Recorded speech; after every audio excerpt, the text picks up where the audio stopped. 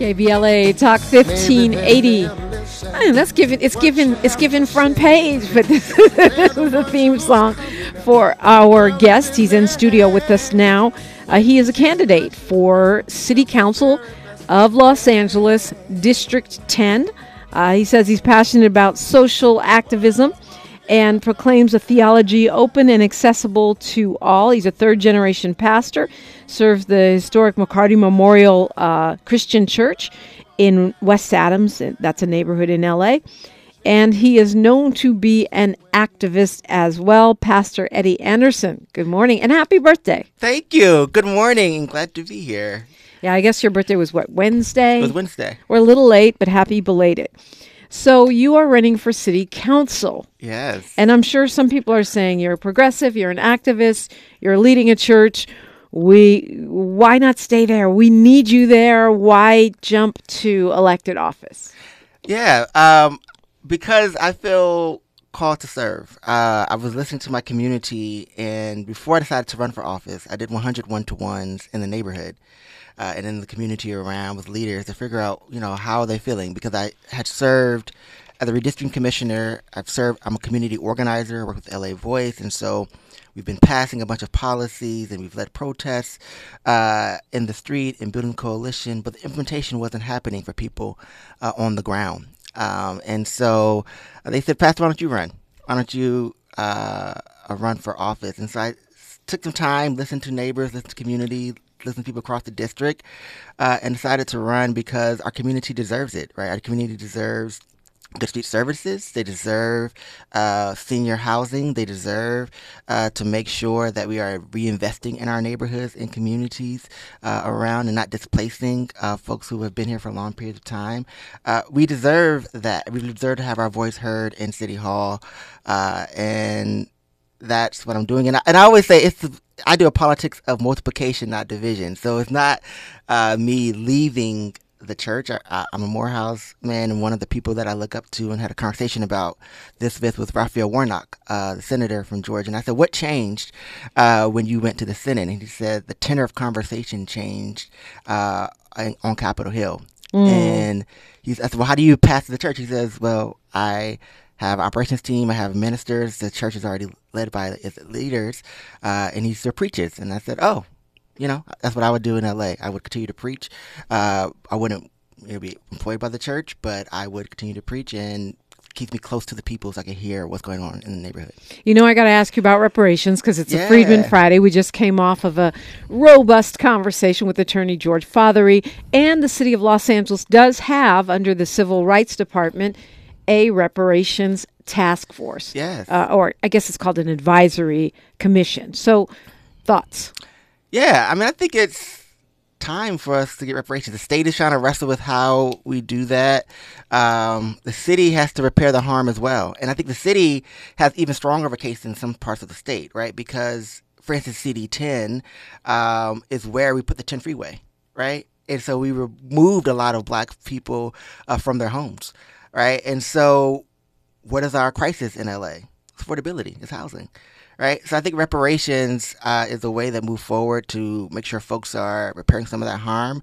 And I've been a part of some of those calls on the city, my church members as well, listening on what's possible. Is it cash payments? Is it making sure that the utilities are lower for businesses in certain corridors? How do we do reparations? I think the city has to lead on that charge. Okay. Sounds like that is something you feel like we could be more creative about. Oh, absolutely.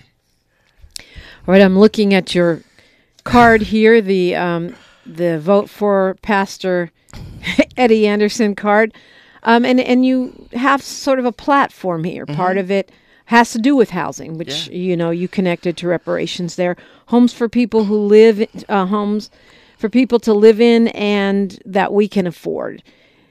I think everyone would agree with that. It's not controversial. What's controversial is the how. Yes. So everyone wants to know, how do we get more affordable housing? And one of the things that I did before I decided to run for office was talk to the planners in the city and ask them, how are you approving the planning? How are you approving the plans that for the housing that we build in the city? And it was like, well, we need more help. right? We need ordinances that allow us to approve housing that is actually affordable and like low income, like very low income housing. Which is really what we actually need. Which we actually need. And so that's one way forward around how do we standardize some of the planning process and the ordinances that we write from City Hall and give to the planning department to approve. The other is social housing, right? How do we build more social housing in our community as well? And that's why I helped pass ULA, which was tenant protections, but it was around social housing and also rental relief for mom and pop landlords to stabilize the market as well. We got to implement that in a very, very real way and entitle the land before we give it to developers to cut down on some of the costs and then help them cut through some of the bureaucracy that ED1 is starting to do, but we can do better at in our city. Pastor Eddie Anderson, another conversation that comes up, there's a bunch of people running for City Council, District 10. We have a sitting councilwoman who's a black woman, popular in the community, and, you know, an experienced lawmaker. You have another black man coming from the assembly, another experienced lawmaker. And so why jump in that situation when, in fact, you've got so many candidates? We can end up with no black person in the runoff or no black person in a representation of Council District 10. Yeah, because I believe we need a strong advocate and someone who's from the community. That for a long time, as I've been doing knocking on doors, and I've personally, since November, knocked on over 5,000 doors in the community. And what I've heard people say to me is they don't get pickups. People don't pick up the phone when they call. I heard people say, like, who's going to trim these trees? Who's going to fix this sidewalk? Why are people speeding in my neighborhood? I wish they would quit trimming my trees so much. What happened to our shade canopy? But yeah, I feel you. Yeah. And I live in 10, obviously. Yeah. And so when I'm hearing these issues, I think what I bring different, and I think why the LA Times had endorses me is because I do on the ground coalition work. And I'm hearing what's going on, but I also have the skills. I have 10 years of skills of actually writing policy and getting it passed on the state, local, and federal level, making sure that we are pushing those policies forward. So I bring both of those things to the office, which we haven't really seen in CD10 in quite a while. And even though we're having, I mean, I could argue that. I've lived in CD10 for a long time, but I don't want to get into that because this is about you, right?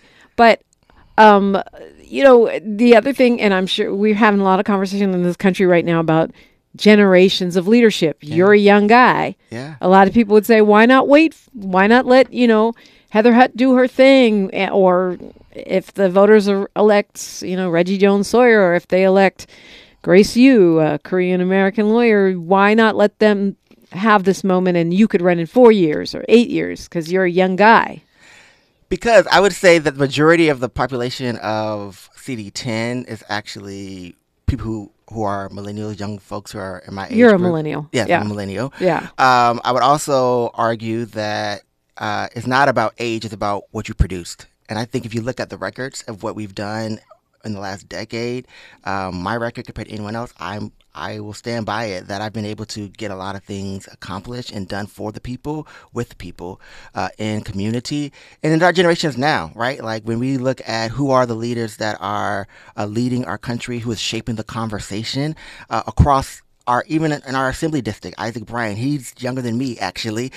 He's our assembly person. When we look at Justin Jones in Tennessee, who's also a fellow with me with the Beerman Fellowship, he's younger than me as well. He's like 27, leading the charge in Tennessee. When we look at AOC in New York, when we look at the historical black history. But those folks unseated Democratic stalwarts, yes. Older white folks. This is a little different. Yeah, I'm just saying. But what I'm saying is that young people have always helped lead the charge, and historically it's been that for a while. Look at all of our rights, like MLK, John Lewis.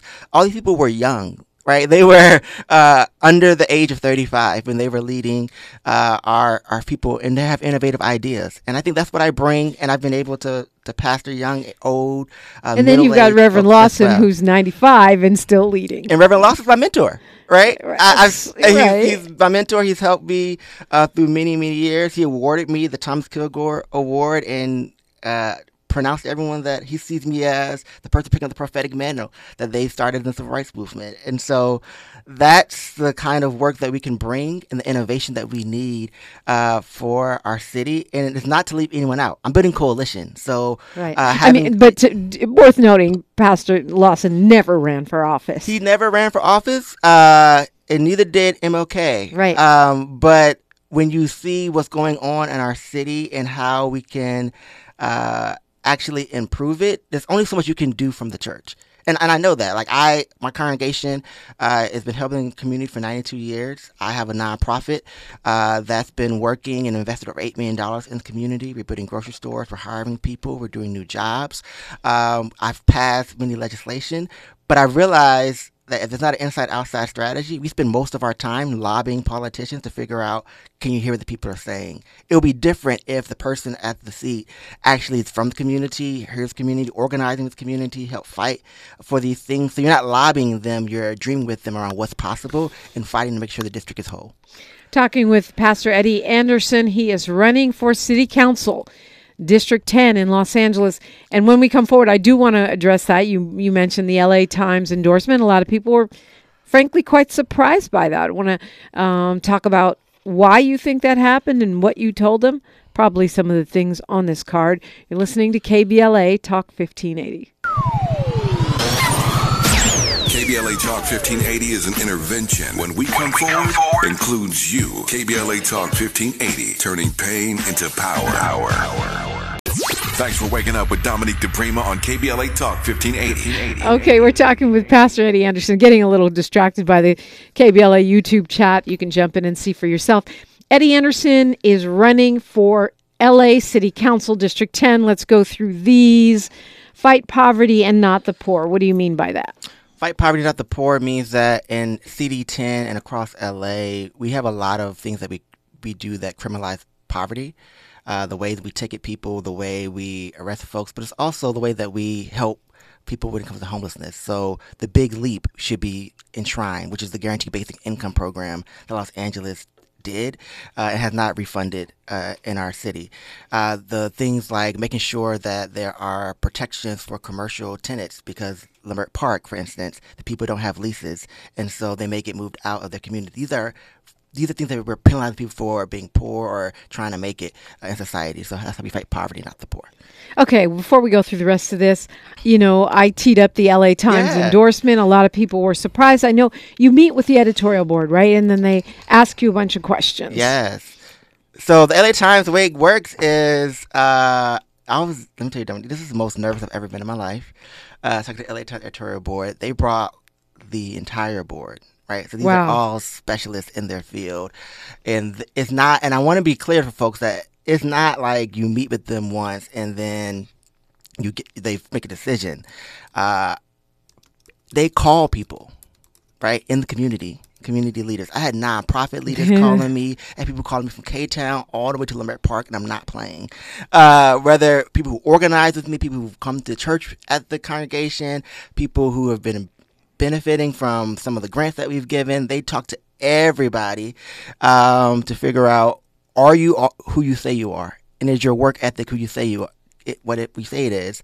And can you actually do this? And so when they talk about me being pragmatic and talk about me being a coalition builder, that's vetted. That's not haphazard. They've done their deep research.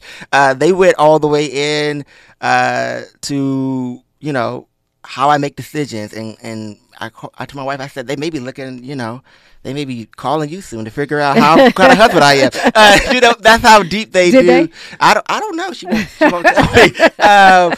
But that's how it works. And I think what they heard from people across the entire district, from many ethnic backgrounds, from nonprofit executives to community organizers to everyday folks and business owners, was that, no, Pastor Eddie actually shown up. He's been doing the work, and he can actually build the coalition.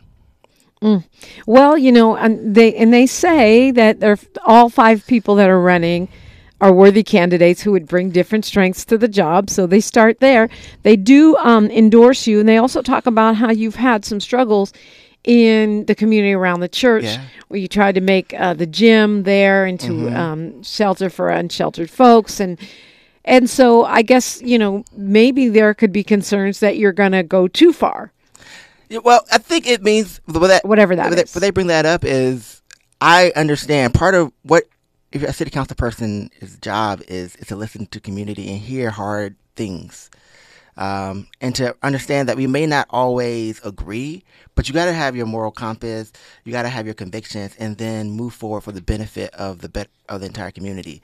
And so, yes, when they talk about neighbors who have literally try to shut down the church in many ways, for the work that we do in the community to benefit the neighborhood kids, to feed the neighbors around, to bring social programming to our community. I know what that means. I know what it feels like to do that and to have those hard conversations and still show up and serve. Right? It didn't stop us from serving. We figured out how to serve better and how to make a deeper impact in the neighborhood. Yeah, they also mentioned gentrification. That's been a hot topic, always will be until we fix things. Mm-hmm. And I've been hearing lately people saying they're building too much in CD10. Yeah. I think I don't know what that is. That NIMBYism, or is it, because we don't believe the stuff is really affordable? And what do you plan to do about it? I mean, what I've heard from residents is that they're building too fast because people were like, when do we get to have our input? When do we get to look at the community plan? But if we're 500,000 units short statewide, we can't build too fast, can we? I would say what I respond to folks is that what I hear is people want to be informed. They feel like it's happening, and then us, not with us. Yes. Yeah. And so that's the change, right? It needs to happen with us, not to us. We all are stakeholders in the community. We all pay taxes. Some people live for 50 years. Some people live for 4 years. But if you're walking down the street and one day now there's a whole building and you don't know who's moving into that building, you know nothing about it. Yeah. It's kind of right. So the city council person's job is to convene those conversations, to give the information, to let people know what's going on, because the city council person in their office should be aware of what's going up in their district. Well, yeah. And so that's part of the information, transparency, and accountability. You say on your flyer here, and by the way, it's Anderson2024.com, Anderson2024.com. If you're trying to find out more, donate, volunteer, or hate, it's all there, Anderson2024.com. You say reimagine public safety and invest in neighborhoods. Yeah. So I believe public safety is the presence of wellness in our community, right? And so a couple of things. And I told the LA Times this, and this has been consistent. I've helped with the Black Lives Matter movement in this city as well, and Find a Culture of Black Lives. So what do I mean by that? I mean right-sizing the LAPD budget, right? We don't need to give the LAPD more money, because when I talk to residents from Fairfax District all the way to Leimert Park, they tell me that the SLOs, senior lead officers, tell them, we can't come if something's going on in your neighborhood, unless it's like very, very, very violent, right? They'll come after the fact. And why is that? Because they are also doing multiple things that they are not supposed to be doing, right? Like, police officers are not mental health workers. Police officers are not supposed to be doing Airbnb permits, right? Police officers aren't supposed to be doing that kind of work. So one, right-sizing the LAPD, and then investing in grid, investing in violence interruption workers, investing in trauma centers, investing in making sure that we fund the departments so that we can have the lights work in our neighborhoods, and that the trees get trimmed correctly, and that the sidewalks are good. Investing in community means making sure the legacy businesses don't leave, and that they are able to make a profit in community so that they can hire the neighbors around. That's how you stop and hire the young folks in our community.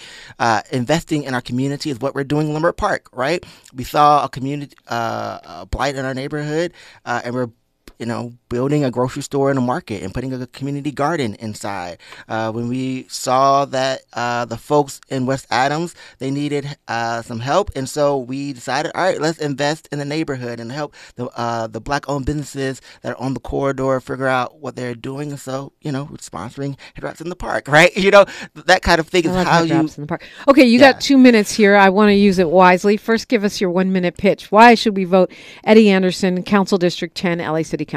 You should vote for Eddie Anderson because it's time to break up the status quo. It's time to have a new coalition for your voices to fully be heard, to reinvest in the communities around, to fight poverty and not the poor, to make sure that we have a district that not only sees you but hears you and works with you. And you need a proven leader, someone who's been a community organizer, someone who's been a business owner, someone who has fought with you to make sure that the best parts of CD10 is walkable, livable, and affordable for all of us.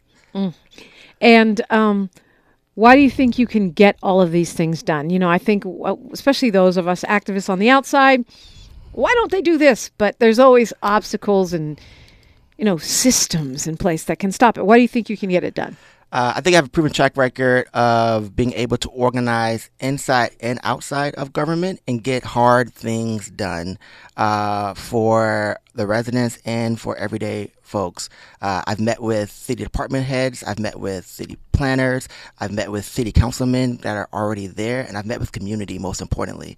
And I've listened deeply, and I've been able to make those changes happen from the church and organizing. How much more could I get done working with you all as your elected official?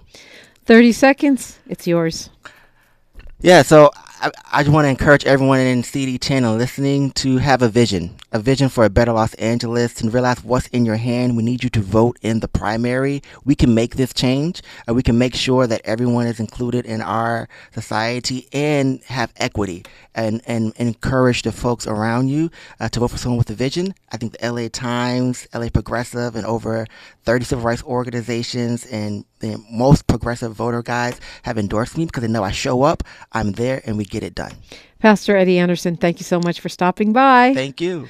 KBLA Talk 1580. She's reclaiming her time on KBLA Talk 1580. More First Things First with Dominique DePrima when we come forward.